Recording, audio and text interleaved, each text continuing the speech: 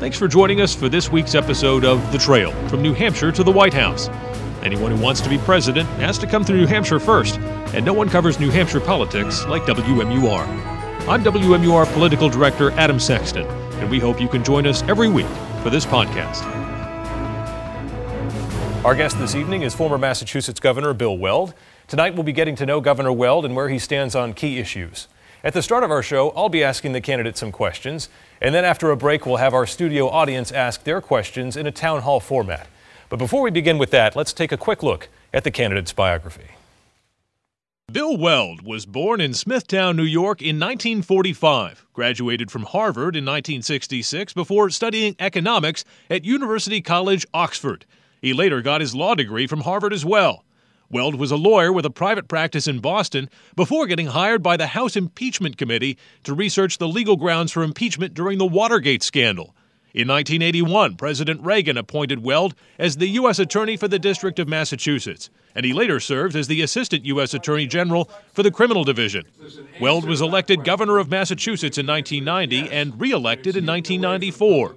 In 1996, he ran unsuccessfully as a Republican for the U.S. Senate against John Kerry and for Governor of New York in 2005, but he didn't earn that nomination. In 2016, Weld won the Libertarian Party's nomination for Vice President of the United States, appearing on that ticket with Gary Johnson. Weld and his wife live in Canton, Massachusetts. He has 5 children and 3 stepchildren. Governor Weld, thank you so much for joining us tonight on Conversation with the Candidate. And 8 grandchildren, Okay, we should add in there too. You face this question a lot, but it's an important one. As we just saw, you were the Libertarian nominee for Vice President in 2016. Now you're exploring a run for President as a Republican. Why should GOP voters trust that your return to the Republican Party is genuine? Well, my principles and beliefs have never changed. I've been a Republican since I was 18 years old. I had a couple of years with the Libertarians. I've always been a Republican on the liberty side of the party, but I've always self-identified as a member of the party of Lincoln. My first job was with a New York U.S. Senator, Jack Javits, and those were the days. I mean, it was great to be a Republican or a Democrat in Washington. People worked together, but I'm the same guy I always was, so there's really no difference. So if you make this campaign official, you're going to have to make a choice between going for the White House or also taking on President Trump as well. And you've said already that in New Hampshire, there's a history of taking on the president and inflicting a mortal political wound, if you will. Is that part of what you're trying to do here, to damage the president politically? I've thought for a long time that I could start Monday in the White House. I've had 2 terms as governor and a lot of other experience in the Justice Department as well, and studied the issues. I have a lot of international background, particularly the last 15 years in business and as a member of a group of former world leaders. So I feel qualified for the job. And I hate to say it, but poor President Trump had no preparation for the job when he took office, and I tend to think it shows. But by and large, I'm going to be talking about what I want to do. Has President Trump changed what it means to be a Republican? Oh, I think so. I mean, he's moved away from the idea of free trade and leadership in the world community and leadership of a group of allies. I mean, one of the quarrels I have with his doings internationally is that he's seemed to have insulted our allies and cozied up to the autocrats who are pretty close to being our enemies. And that's no way to run a railroad. It's almost as though he's pursuing policies that are against the direct interest of the United States in the international arena. If you end up behind the Resolute desk in January 2021, what is the first piece of legislation you want to sign? You know, it probably would be cutting spending and cutting taxes, but an area I'm very interested in is the environmental area and natural resources and climate change and all that stuff. And I consider myself a real outdoorsman. I sometimes say the outdoors is my cathedral, and I think it's easily possible to overlook the importance of clean air and clean water to this country. I mean, it's what we've really got. We've got the mountains and the valleys and the streams and the rivers, and we better darn well protect them because they are our monuments and cathedrals that they have in Europe. And when I was in the Justice Department, I brought the suit to clean up Boston Harbor, and it was the dirtiest harbor in the world, other than Rotterdam, before we started. Now it's one of the cleanest and swimmable and fishable. That sort of thing is very important to me, and I think it should be to New Hampshire. You don't want all the snow off the White Mountains, but when the polar ice cap melts, that's going to happen unless we take steps. So would you rejoin the Paris Climate Accord? Absolutely, in a heartbeat. That would be near day one material. So would joining the Trans-Pacific Partnership, which President Trump thought during his campaign would be a failure because it would be dominated by China. He didn't even know that China wasn't going to be a member, and the whole argument for the Trans-Pacific Partnership was to have a beachhead with 12 other nations in Asia where China would not be dominant. Is there anyone serving in the Trump cabinet who you would consider keeping on if you somehow win? Yeah, I don't agree with those who say the entire administration is corrupt. I mean, I thought Jim Mattis was a complete star, and there are a number of good people in the administration. It's not, rotten to the core by any means, and they have a lot of good people. And if I get there, I'm going to have Republicans and Democrats and a few libertarians and independents. When I was in the Justice Department and when I was governor, I tended not to ask people what party they were before I hired them. I just looked for the ability. That way there would be less work for me to do. If you do go forward with this campaign and you are unsuccessful, will you remain with the Republican Party and endorse and vote for President Trump for president? I think that's not likely. Really, my differences with the president, both domestically and internationally, are too profound for that. I'm not saying I'd go with the Democrat, but I'd be very unlikely to endorse this president. Okay. Governor Weld, thank you for answering these questions. We're now Thank you, going to face the really tough Okay. ones from the town hall audience. Stay with us. We'll be back after the break.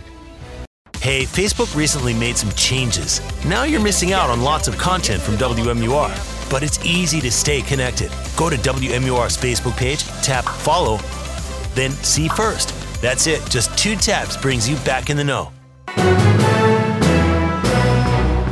Welcome back to Conversation with the Candidate and our candidate, Massachusetts Governor Bill Weld. We have our New Hampshire Town Hall audience with us here.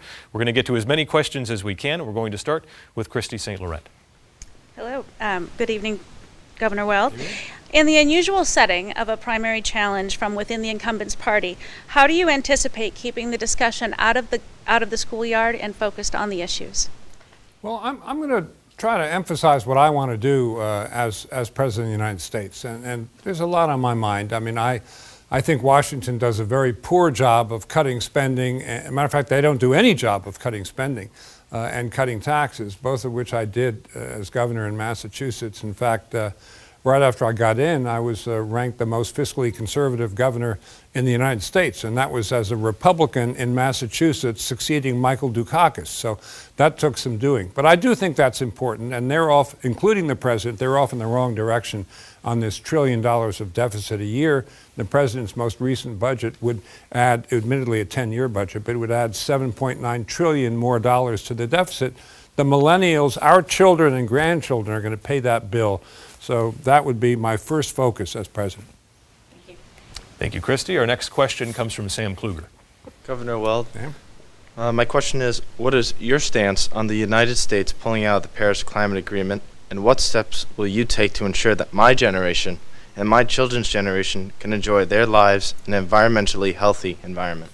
Well, I think the president pulling us out of the Paris Climate Accords was a disaster. And I would rejoin on day one. I think we have to adopt 2050 CO2 limitations consonant with what other industrialized nations are doing. I don't think that the industrialized North, to oversimplify, can say to the unindustrialized, lesser developed South, we've already had the benefits of the Industrial Revolution. We're going to sit on what we've got, and now you've got to agree to limit all your CO2. I think maybe there could be compensation for them agreeing to put rainforests in the situation where they are now, and something could be worked out. But we've got to show leadership there, or else these White Mountains aren't going to be white anymore because they're not going to have snow on them. And the polar ice cap is going to melt, and all our coastlines, including the seacoast of New Hampshire, is going to be rearranged. And there's going to be a lot of shorefront property that's not shorefront now because it's 10 miles inland. Thank you. Thank you, Sam. Our next question comes from Elizabeth Radisich. Good evening. Thank you.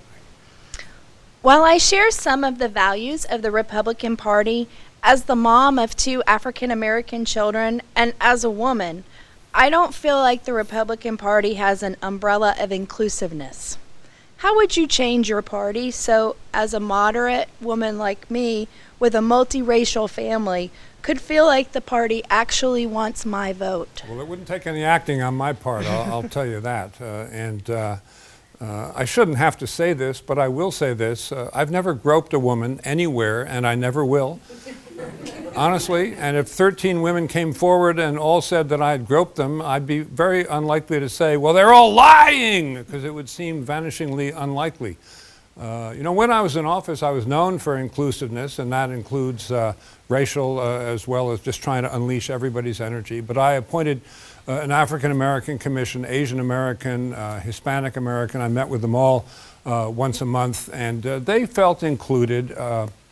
It relates to another issue I care about, which is immigration. The president's rhetoric seems to be he wants to make everybody feel terrible. Anybody who's not been a citizen here for 25 years. And I think the job of the president is to make everybody feel good about being an American. And I think it's bad for the whole country. And from a prudential point of view, by prudential I mean preserving social cohesion, if people live in the shadows.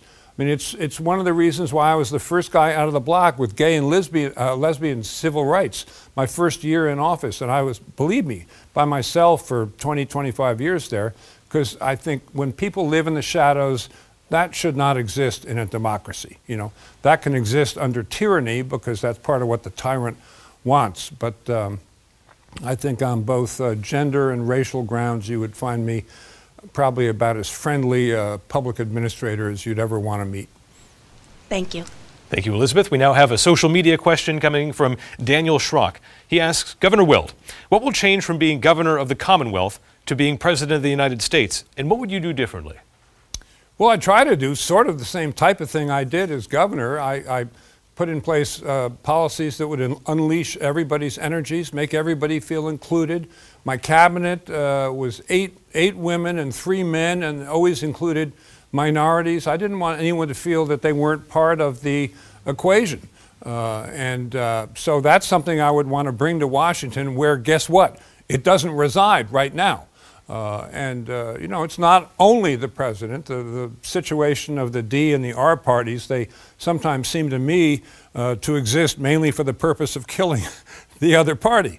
I made a great point of meeting with the Democratic legislature leaders every week, because it's hard to stab somebody in the back if you know you're going to see them over coffee and cookies sometime in the next 7 days. And that was very successful, and they've kept that tradition to this day. Charlie Baker, who is a 2-time cabinet member for me, who's now the governor of Massachusetts, meets with the Democratic Speaker and the Senate President every single week, and it's good for the people because you hammer out policies that nobody's screaming and kicking about because it's been through a process of analysis by both parties across the aisle. So perhaps re-energizing the social relationships and networks in Washington. Yeah. Our next question comes from Rachel Spirer. Hi.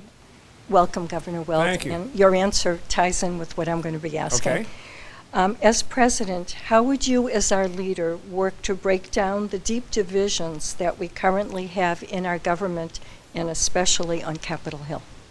Well, that's right. And my first job in government, I worked for Senator Javits of New York, who was a moderate Republican senator with many, many Democratic friends. And this is in my early 20s. I was writing his speeches about Latin America. But the thing that sticks with me is that was a time when lions still roamed the earth in the Senate.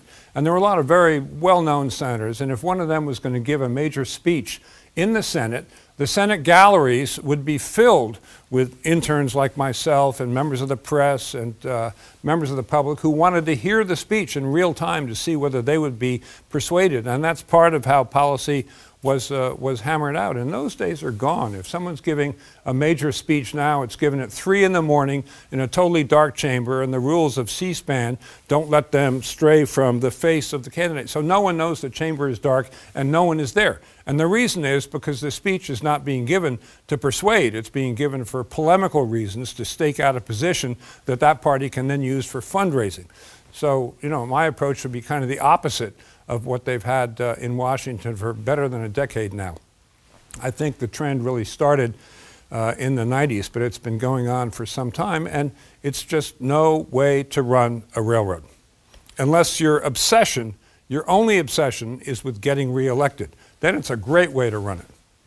Thank you. Thank you, Rachel. I was president of U.S. term limits when I was governor, national president of U.S. term limits. So you can guess where I am on obsessed with being reelected, as in not. Well, what would be appropriate term limits for the House, and would you approve them for the Senate as well? Oh yeah, 2 terms for the Senate and either 3 or 4 terms for the House. So 12 years for the Senate and 6 or 8 for the House. Would you still have those lions of the Senate if they were limited to 2 terms?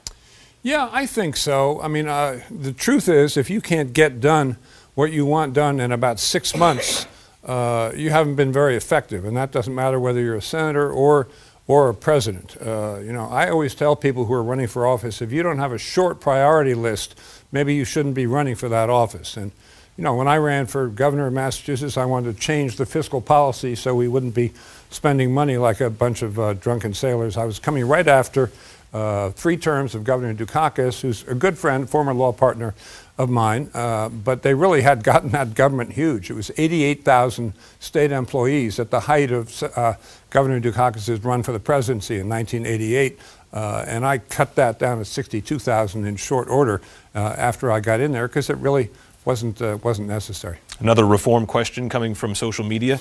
Palma Borns asks, what will you do to reform the welfare system? Well, I did a welfare reform in 1994 in Massachusetts, which became the model for the 1996 federal welfare reform. It was an example of the states being laboratories of democracy.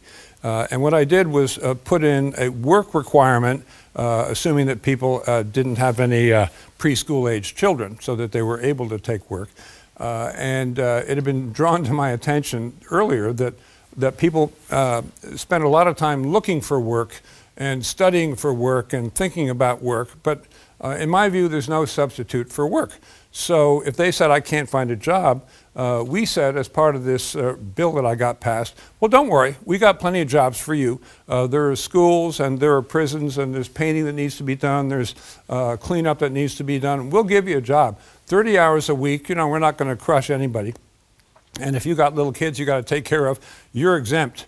Well, the welfare rolls went like that after that bill was passed, because there were a lot of people who really didn't need to be in that situation. Of course, everyone called me, they said I was grinding the face of the poor. Quite the contrary. I was preserving the system so that it could fulfill the function that it was designed for.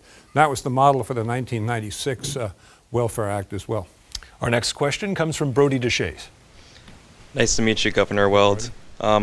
My question is about what are you going to do to reduce the federal government's debt, and how will you prevent large deficits? Well, I do what I did as governor in Massachusetts, and that's to engage in what's called zero-based budgeting. And instead of doing what they do in Washington, which is to start every budget account with last year's number plus 5% or 10%, what you do is analyze what happened last year. And if there are a lot of good outcomes, like a preventive health program that kept a lot of people from getting sicker and saved a lot of taxpayers' health care dollars, you might multiply that appropriation by 5 or 10. But if there was an obscure, sub-bureau of mines or something which had been there for 30 years with a guy, doing crossword puzzles at his desk, and it got $5 million last year, as it always had in the past, you zero that out. And you can save a lot of money that way. And that was why the Wall Street Journal and the Cato Institute said that I was the most fiscally conservative governor in the country in my first term. Thank you, Brody. Next question comes from Sean Bentley. Good evening, Governor Weld. What do you think differentiates you the most when compared to President Trump? Well, I'm kind of a calm individual, slow to anger, and I enjoy life and enjoy making a contribution to the public good. I think the president is kind of all over the place. A lot of it seems to be about the president and not about the people that he was elected to serve. And I know that's a psychological thing and a personal thing, not a policy difference, but I think it's the biggest difference. Thank you. Thank you, Sean. Next question comes from Aaron Maddow. Good evening, Governor. The process of bringing new medicines to market goes through a multi-billion-dollar approval process to get the drug to market, which in turn creates high drug prices. What would you do to address this? Well, high drug prices, a couple things we could do is let people buy pharmaceuticals across state lines and in other countries like Canada. That would be somewhat of a help. I do think that one of the geniuses of the American system is we do recognize that the process of development of pharmaceuticals is expensive, and we allow companies to recoup those costs. But, there are variables here, like how long is the period of patent protection before it goes to generic? It's now 17 years. Could there be, movement around the edges there? But having been governor of a state that has a huge biotech industry, partly as a result of incentives I put in when I was governor. When I came in, we were losing biotech companies to Illinois, to New Jersey, to Research Triangle and the Carolinas. By the end of my first term, I put in so many incentives for the biotech industry that if you were a biotech company and you did not have an office in Kendall Square, Cambridge, you were at a competitive disadvantage. And that was very good for Massachusetts. So I'm not here to demonize the pharmaceutical industry at all. I do think that particularly for the elderly, the cost of pharmaceuticals, prescription drugs, has gotten totally out of hand. So that would be probably a high-level task force personally supervised by, me or my top Health and Human Service Secretary. And I have some sense of the trade-offs that are involved here and the needs of industry, but the even more important needs of individuals not to get priced out of the market where they can get the pharmaceuticals that they need. Thank you so much. Thank you, Aaron. Our next question comes from Spencer Diaz. Good evening, Governor Weld. How would you handle the crisis in Venezuela, and how would you apply this to all foreign crises? Well, I think the crisis in Venezuela has been handled pretty well. I thought it took some nerve to recognize Guaido as the head of the country when Maduro was still there. Maduro seems to be the first foreign dictator that President Trump has met that he doesn't really like. He's a great admirer of Putin and Kim in North Korea and Viktor Orban, not yet a dictator, but wants to take Hungary out of the Western orbit into the Soviet sphere of influence. Duterte in the Philippines, who personally kills people with guns, personally kills them, suspected of dealing in narcotics. So this is a refreshing change. I was down in Colombia a couple of weeks ago and met one night for dinner with former President Juan Manuel Santos, who got the Peace Prize for getting the Colombian rebels to come to the table. And the next day met for dinner with President Duque, who's the new president of Colombia, 42 years old. And the Colombians, of course, are very interested in what goes on next door in Venezuela. As a matter of fact, it was Colombians taking humanitarian aid across the border that Maduro said, oh no, we're not going to accept this, throw that in the river, reject it, because he didn't want to admit that he needed help for his people. The situation is a little complicated by the presence of Cubans, senior military officers, and they're kind of, my sense is, and my briefings are, that they're kind of telling the Venezuelans how to handle things. And China and Russia both exercise a good bit of influence over Venezuela. So I think you got to deal with China and Russia. I'd go to them first and then Cuba to try to get something worked out that would create pressure on Maduro simply to withdraw. Thank you, Spencer. We have another social media question here, this one coming from Facebook and Erica DeRoches. Will you release your tax returns? Yes, I plan actually at some point, not too deep into the campaign, to release 5 or 6 years of tax returns, just to put the question squarely to Mr. Trump. And one more question here. We've seen other Massachusetts politicians run for president on both sides of the aisle, from Dukakis to Kerry to Romney, and it hasn't worked out too well at the national level. Do you know why that is? Worked out okay for Jack Kennedy. Oh, it was a long time ago. Yeah, no, I think those are good candidates. I was with Mitt Romney all the way in both 2008 and 2012, and I thought he was a good, strong candidate. He just ran up against a juggernaut in the Obama administration. He did a little bit better than 2008, but only one state, I think only Virginia. So that was not a great year to run as a Republican. A lot depends on, what year you're running and what party you're in. And in 1994, when I ran for re-election, it was a fabulous year to run as a Republican. I'd been elected with 50.01% of the vote in 1990, and in 1994 we got 71% of the vote. That wasn't because I had improved as governor, it's because it was a great year to run and we had a record to run on. Do you know Gomer's Gollies? Golly, golly, golly, golly, Sergeant, I just can't get over it. Get to know Gomer's Gollies on Gomer Pyle. Sponsored by Heritage Plumbing, Heating, Cooling, Electric. We have 30 minutes commercial free here. We're going to get to as many questions as we possibly can, and we're going to start with Brennan Robinson. Hi, Governor Weld. Evening. I actually voted for you in 2016. Excellent. Glad that you're on the top of the ticket now. Great. My question was, how will you bring dignity, honesty, transparency, and all that jazz back to the White House? It seems like there's been a bit of that lacking lately.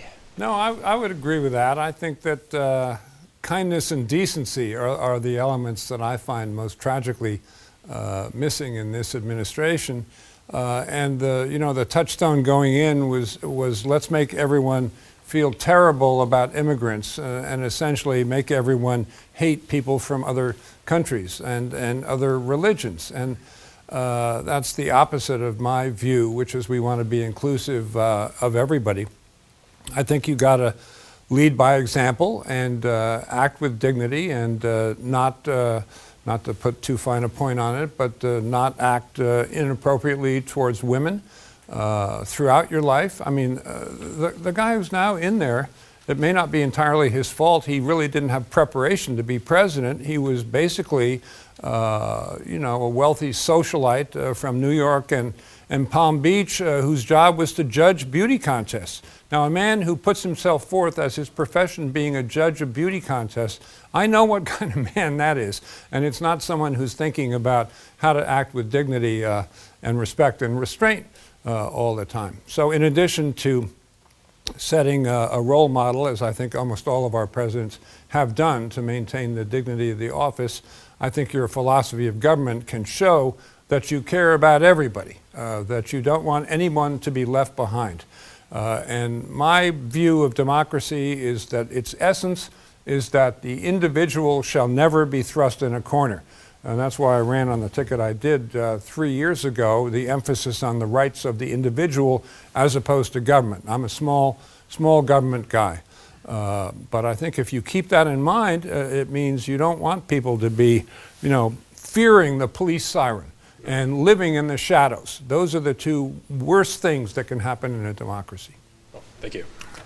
Thank you, Brennan. Our next question comes from Joan Krimlisk. Hello, Governor Weld. Yes, ma'am. What can be done to be more secure at ports for people, drivers, and cargo crossing borders? At ports of entry? Yeah, so airports, land ports, and seaports. Well, I presided over Logan Airport and the Mass Port Authority, and we were one of the airports targeted by Osama bin Laden.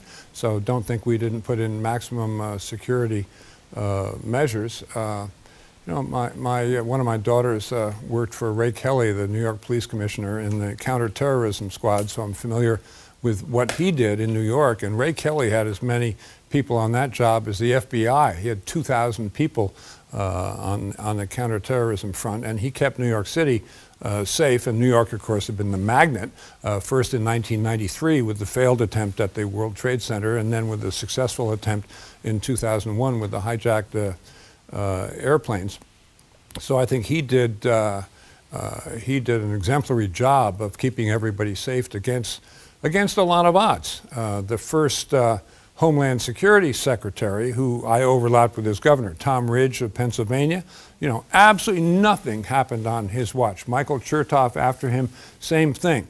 So I would go talk to those two folks right away and say, tell me everything you did. But I'm in discussion now with intelligence and national security officials in Washington who want to make sure that all the candidates are briefed on those issues so that the president doesn't have the only window on those issues. And I'm listening carefully to them as well. Quick follow-up question there. Would torture be on the table in terms of counterterror as a policy? No, it wouldn't. I never understood why we didn't join the Convention Against Torture. The United States has refused to join that treaty. And when I was in the criminal division, I never understood why. And people would explain to me, and it just sounded like gobbledygook to me. It was something about our national sovereignty. Our national sovereignty does not extend to torturing people. Our next question comes from Clara Monier. Yes. Good evening, Governor. There have been a number of articles about Social Security running into problems by 2035. Have you thought about solutions, and what are they? Yeah, no, I've thought a lot about that, and that's where the debt issue comes in. I mean, I fear that unless we address the deficit, that Social Security is going to be under enormous pressure. You know, the polls that have been done of millennials show that by and large they don't think that they're going to receive Social Security when they reach that age. And unless we address the deficit, they're probably right about that. You know, around the edges, retirement age, means testing. I'm not sure any of those suggestions really is going to shore up the system. So another suggestion is having people who have a lot of money contribute more into the system. That might be worth some merit, but I would look at all those. But I think the bottom line issue is reckless spending in Washington. Thank you, Claire. Governor, if you don't mind, what are some other entitlement reform ideas that you have that you could put into place that you feel would attack the deficit and the national debt? Well, again, I like more emphasis on the individual. So I'd like individuals to be able to have, as they already do to an extent, individual retirement accounts. And so you have an IRA, a Keogh, a Roth plan, but I'd allow people to save as much in a tax-advantaged manner, meaning tax-free when you take it out, as possible, so they can plan for themselves what they think their own needs in retirement are going to be. In the health area, I think people should be able to have health savings accounts that they can sock money away into in a tax-free measure, because not everybody wants a Cadillac. One minor cavil I have with the Affordable Care Act is it kind of says one size fits all, and we want to mandate that everybody gets coverage for everything, so everybody gets a Cadillac. Well, it's nice if everybody can have a Cadillac, but it's also expensive. And maybe not everyone wants a Cadillac. I always buy insurance with high deductibles because I don't want to be covered down to the ground, because I know it'll be cheaper if I have a high deductible. Other people might feel the same way. So I would experiment with health savings accounts to put the most powerful tools in the hands of the individual who can make their own decisions about what they wanted. And that's a root and branch approach to entitlements, because entitlements by definition is the government saying this is the way it's going to be for everybody. And I'm not so sure about those one-size-fits-all solutions. What about people who can't afford to save? Well, you make adjustments for that. I think all the time about families living right at the poverty level who are stretching, and they can't quit their job because then they lose their benefits. But they can't. The marginal dollar, they can't spend it on something that's a luxury because it's going for food for their kids. And if we don't make steps for them to be able to have the jobs of the future, the replacement jobs that kick in after artificial intelligence and robotics and drones and self-driving vehicles have robbed us of a lot of the existing jobs. If we don't do that, then the door to the middle class is going to be slammed in the face of the working poor. And those are people I think about all the time. And in designing a jobs program for the United States, which is something that would be very high on my agenda, the best social program anybody ever invented is a job, because again, that's putting power in the hands of the individual, making the individual self-reliant and able to care for his or her family. I would be concentrating on those people who were working hard but can't make it without a little bit of a boost. When I was in office in Massachusetts, I worked several times on greatly increasing the earned income tax credit, which is, it's not quite a negative income tax, but it puts money in the pockets of people who are working hard and just can't quite make it for themselves and their children. We have a Facebook question coming in from Lauren Selig. It's about gun control. She asks, to quote my 8th grader, quote, should the people deciding my future choose you to be our president, what will you do to help make sure I am not gunned down before I graduate high school? The mother asks, as her mother, I'd like to know what you plan to do, not only to address gun violence, but also mental health issues. Yeah, well, they're not unrelated. And I think the bottom line is we have to keep weapons of all kinds. There are no weapons that aren't dangerous, almost by definition. So you got to keep all weapons out of the hands of people who are dangerous. And, take Sandy Hook, the worst of them all in my book. That totally was caused because someone wanted to put weapons in the hands of somebody who was clearly mentally unstable to improve his self-confidence. What a tragedy. And those schoolrooms with not a sound coming out of them after the first 6 minutes. I can't get that one out of my head. So I'd be prepared to be quite aggressive in terms of keeping all guns, not just, guns that scare people because they got a tripod, all guns out of the hands of people who have mental health issues or instability issues. That's on the one hand. On the other hand, I don't think you get anywhere by saying, there's 300 million rifles out in the United States now in private ownership, all legally acquired. We're gonna outlaw the ones that we don't like the look of. That would not be good in terms of the relationship between the government and the citizens. And actually, and this will be controversial, but if you look through history, when regimes have absolutely taken guns away from everybody, it's often a prelude to genocide. Hitler did it, made it almost impossible for Jews to own weapons. Boom. The Jews have no defense when Hitler comes for them. Stalin in Russia, even worse, even more people slaughtered. But it's not just the two big ones. Idi Amin in Uganda outlawed firearms and promptly slaughtered all his political opponents. So, I used to think about guns because I've been a lifelong hunter as something that we need to protect for hunting. It's not hunting, it's self-defense. And it may sound crazy in the United States because we've had this glorious tradition and we're also safe and we have a super society and we're first world. It's not so fanciful, I don't think, if you look at history. So that's on the other side. Our next question comes from Dan Bergeron. Governor, another big important question for you. Do you support school choice? Well, that's kind of an easy one. I made my career supporting school choice and charter schools, and the only time I testified on a bill in the Massachusetts legislature where the crowd was behind me was on school choice and charter schools. And I was talking to the heads of the education committee in the legislature who were strongly supported by the teachers union, who of course didn't want any of that. And I said, well, this is my position. And they were nervous. And the reason they were nervous is because there were 300 people sitting behind me and there was not a white face in the room. It was all black parents who knew that their kids were trapped in failing inner city schools and they didn't have any choice. So that's been my mantra right along.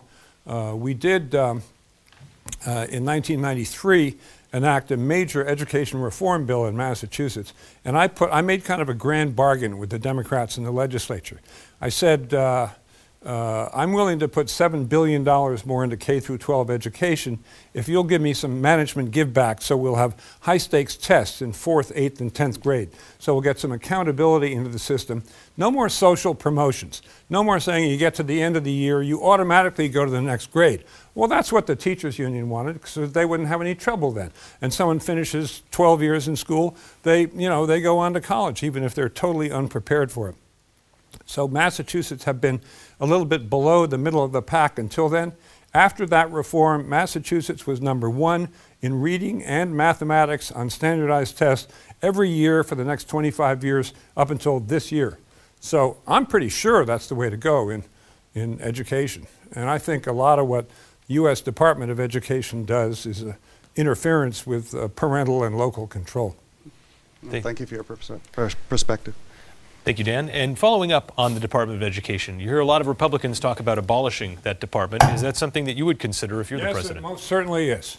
I mean, they do some things that would have to be replaced. They educate Americans abroad, and but I'd want to cherry pick what they absolutely have to do and preserve that, and maybe have it be done by a renamed department. But I think we need, and I'm kind of way conservative on education. I think we need school choice. I think we need charter schools. I think we need homeschooling. We need less federal interference.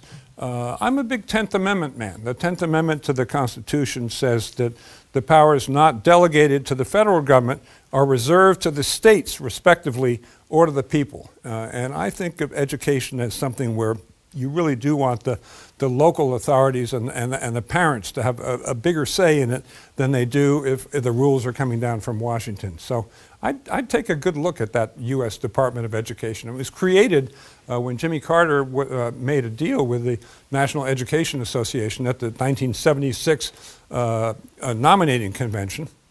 And he said, you're going to have this department, and something like 2/3 of the delegates to the convention were members of the NEA or the other national teachers organizations. So that's how it was born, and I don't think it's lived up to its promise. So to what extent should the government ensure the quality of the charter schools or the independent schools that are outside of the public schools? It should ensure the quality. And one thing that we made a point of in Massachusetts, even though we were wildly in favor of charter schools to introduce creativity into the school, the education process at K through 12, I always made it a point of saying that charter schools have to have freedom to fail. They can't have an invisible government safety net underneath them. And 5 or 6 of them, even in my time, did fail because they didn't get the job done. And that's part of the Education Reform Act. Is if there are schools which are failing, the bottom 10% of schools get kind of warning letters in Massachusetts, and if they don't shape up, then the ultimate remedy is to place them into receivership, and nobody wants that. But we created incentives to put pressure on the principals, and the principal is the key actor in a school situation to deliver quality, or else. That's what I mean by accountability, and Massachusetts has profited by that in the last 25 years. Another social media question, this one coming from Facebook. Julie Sims asks, what is your stance on abortion? I've always been pro-choice. Half my voters in Massachusetts have been pro-choice and half have been pro-life. I never rub anybody's nose in that. Again, just as, except for, Planned Parenthood folks who supported me. I never knew whether members of my cabinet or people working with me were pro-choice or pro-life. I do see both sides of that issue. My wife and I had that issue come up once where one of our kids, it was not a problem pregnancy, but there was an issue creating risk, and there was some suggestion from the doctors and the medical people handling the case that maybe we should consider terminating the pregnancy. And we said, are you kidding? And the reason for that is that we didn't want them making that decision. We wanted to make that decision.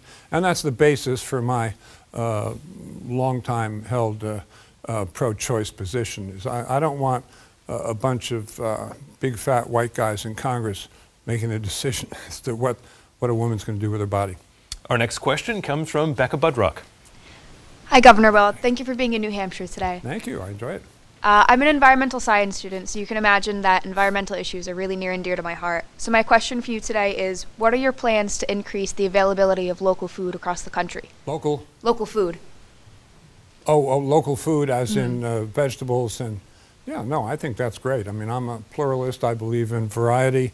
I may be on the wrong side of the GMO issue for you. I think GMO is okay because it creates a lot more food to be distributed to populations, mainly around the world, not in the United States, that need it. But as you probably know, the capital of hydroponic vegetables is in The Hague in Holland, and we import their measures, just as in animal husbandry. The United States is the capital, headquartered in the state of Texas. But I do think that hydroponic methods of growing vegetables and other vegetation could be employed more in the United States than they are now. The technology is centered in Western Europe, and we should bring more of that in. But I spend a lot of time in the country, upstate New York, up here, and always patronize the local food outlets. Thank you, Becca. Thank you. I would say one other thing. I think that, I've spent a lot of time focusing on the Clean Water Act and the Clean Air Act, which were passed within my lifetime in the early 70s and brought the suit to clean up Boston Harbor in the 80s. So I've had a long-standing interest here. And the Rivers Protection Act in Massachusetts as well. So a lot of this reduces to water. And if you don't protect the water supplies and the water table, then you get big issues down the line with food as well. So that's a high priority of mine. Thank you. Thank you, Becca. And following on that, it's not exactly the headline department in the cabinet, but what would change at the Department of Agriculture in a Weld administration?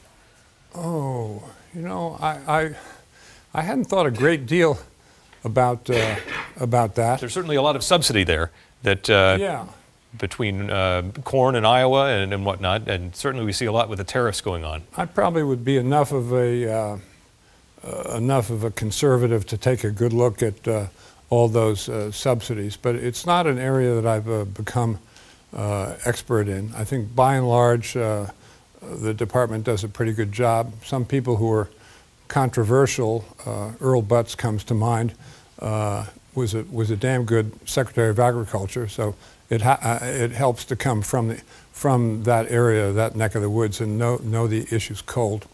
Okay, another social media question. This one coming from John Ferrant.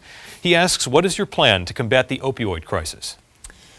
Well, that's a tough one. I've buried 2 young men in the last couple of years, 20 years of age and 21 years of age. One of them was my godson.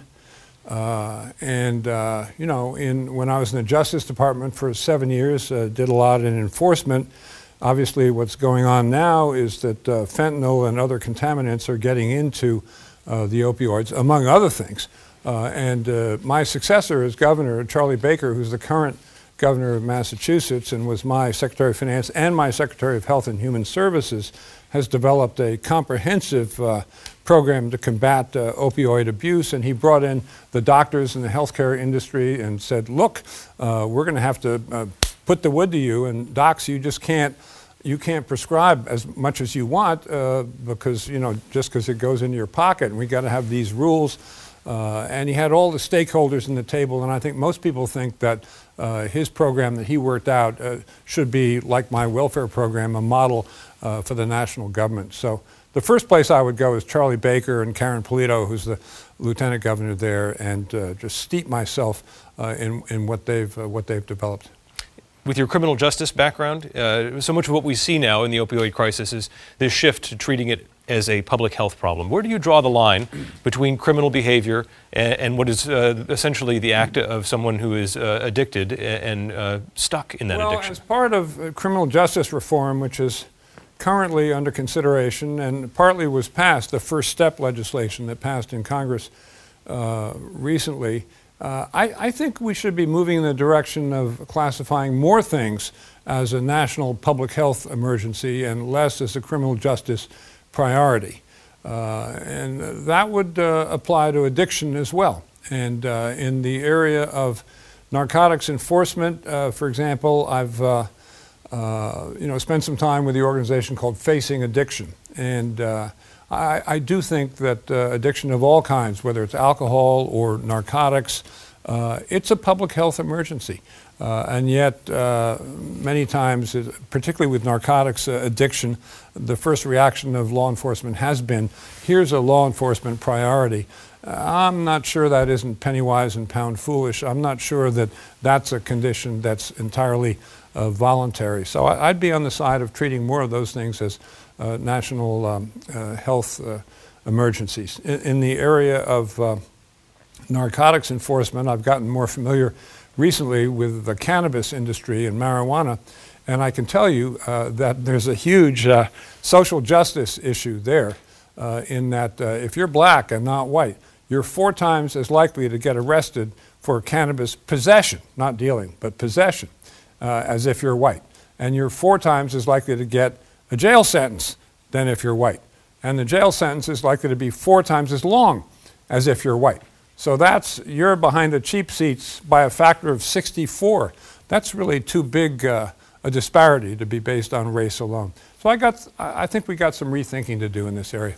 This may be diving pretty deep into the memory banks, but can you think of anyone you prosecuted in the 1980s that falls under that sort of umbrella of a drug offender only, that perhaps the book was thrown at them and it may not have been just looking back? Not by name, but and I did try to steer DEA, Drug Enforcement Administration, away from the 2-ounce buy-bust cases where they could catch somebody in the street, get credit for a statistic, and in favor of the big rings.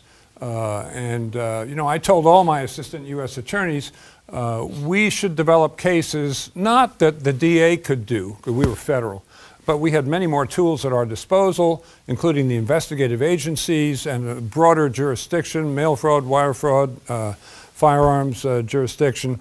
So we should bring cases that would be brought if we weren't here. So it shouldn't be the guy on the street with 2 ounces of coke. It should be the mastermind who's not even in the United States. But we have worldwide venue and jurisdiction, so we didn't have to worry about that. A DA would get stopped at the state line.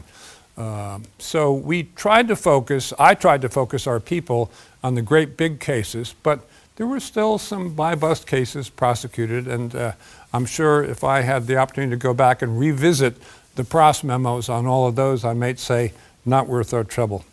Sometimes you're bringing a case to keep peace with the investigative agency, but maybe that rule could have been drawn a little bit more brightly. Another social media question, this one coming from Dennis Shea Jr. Will you deport all illegal aliens in the country and prosecute any government official aiding them? Deport all illegal aliens? Well, no, I'm not sure I would. A lot of the undocumented aliens that are now in the country just overstayed their work visas.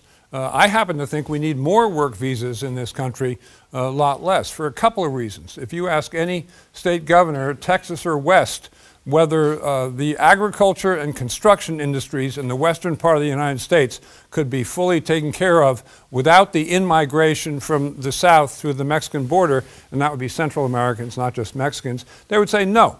We need that human power to make those industries work. And people don't like to focus on that, but it's true. So that's reason number one. Reason number two is we have the best graduate schools in the world. So we're educating the best and the brightest. A lot of them are from Asia. They're foreigners. They're immigrants, if you will. And so when they get their PhD from our glittering institutions, many of them in Massachusetts, we say, okay, bye-bye, back to China. So we're just educating our competition. And if we, had more work visas, made it a little bit easier for those people to stick around and work on our side of the football, I think that would be good as well. I think the hysteria that President Trump has built up about immigration and, he says of the Mexicans, they're all murderers and rapists. Well, as someone who's nominated to be ambassador to Mexico and who chose Mexico over the Court of St. James in England and New Delhi in India, I don't share that view. And I think it's all politics. The president has a one-word program for the environment and climate change, hoax. He has a one-word program for immigration, wall. Very easy to understand, but they're not even slogans. They're just scare words, and I don't buy it. Former Massachusetts Governor Bill Weld, we thank you for joining us Adam. for a conversation with the candidate. Thank you for your time. Thank you to our Thank studio you, audience of Town Hall voters. We appreciate you very much. We're going to have next week Governor John Hickenlooper. Oh, you want to say one more thing? Let me say one thing to the audience. I'm seldom nervous when I'm speaking in public, and I'm not now. But I understand you're all undecided voters. So if I was ever going to be nervous, it would be in front of you all. Thank you very much. Thank you so much to the governor. Thanks for joining us for WMUR's The Trail, from New Hampshire to the White House. If you have a moment and can write a review or subscribe to this podcast, we'd certainly appreciate it. You can also find us on WMUR.com and our free WMUR app 24/7. See you for the next episode of this podcast next week.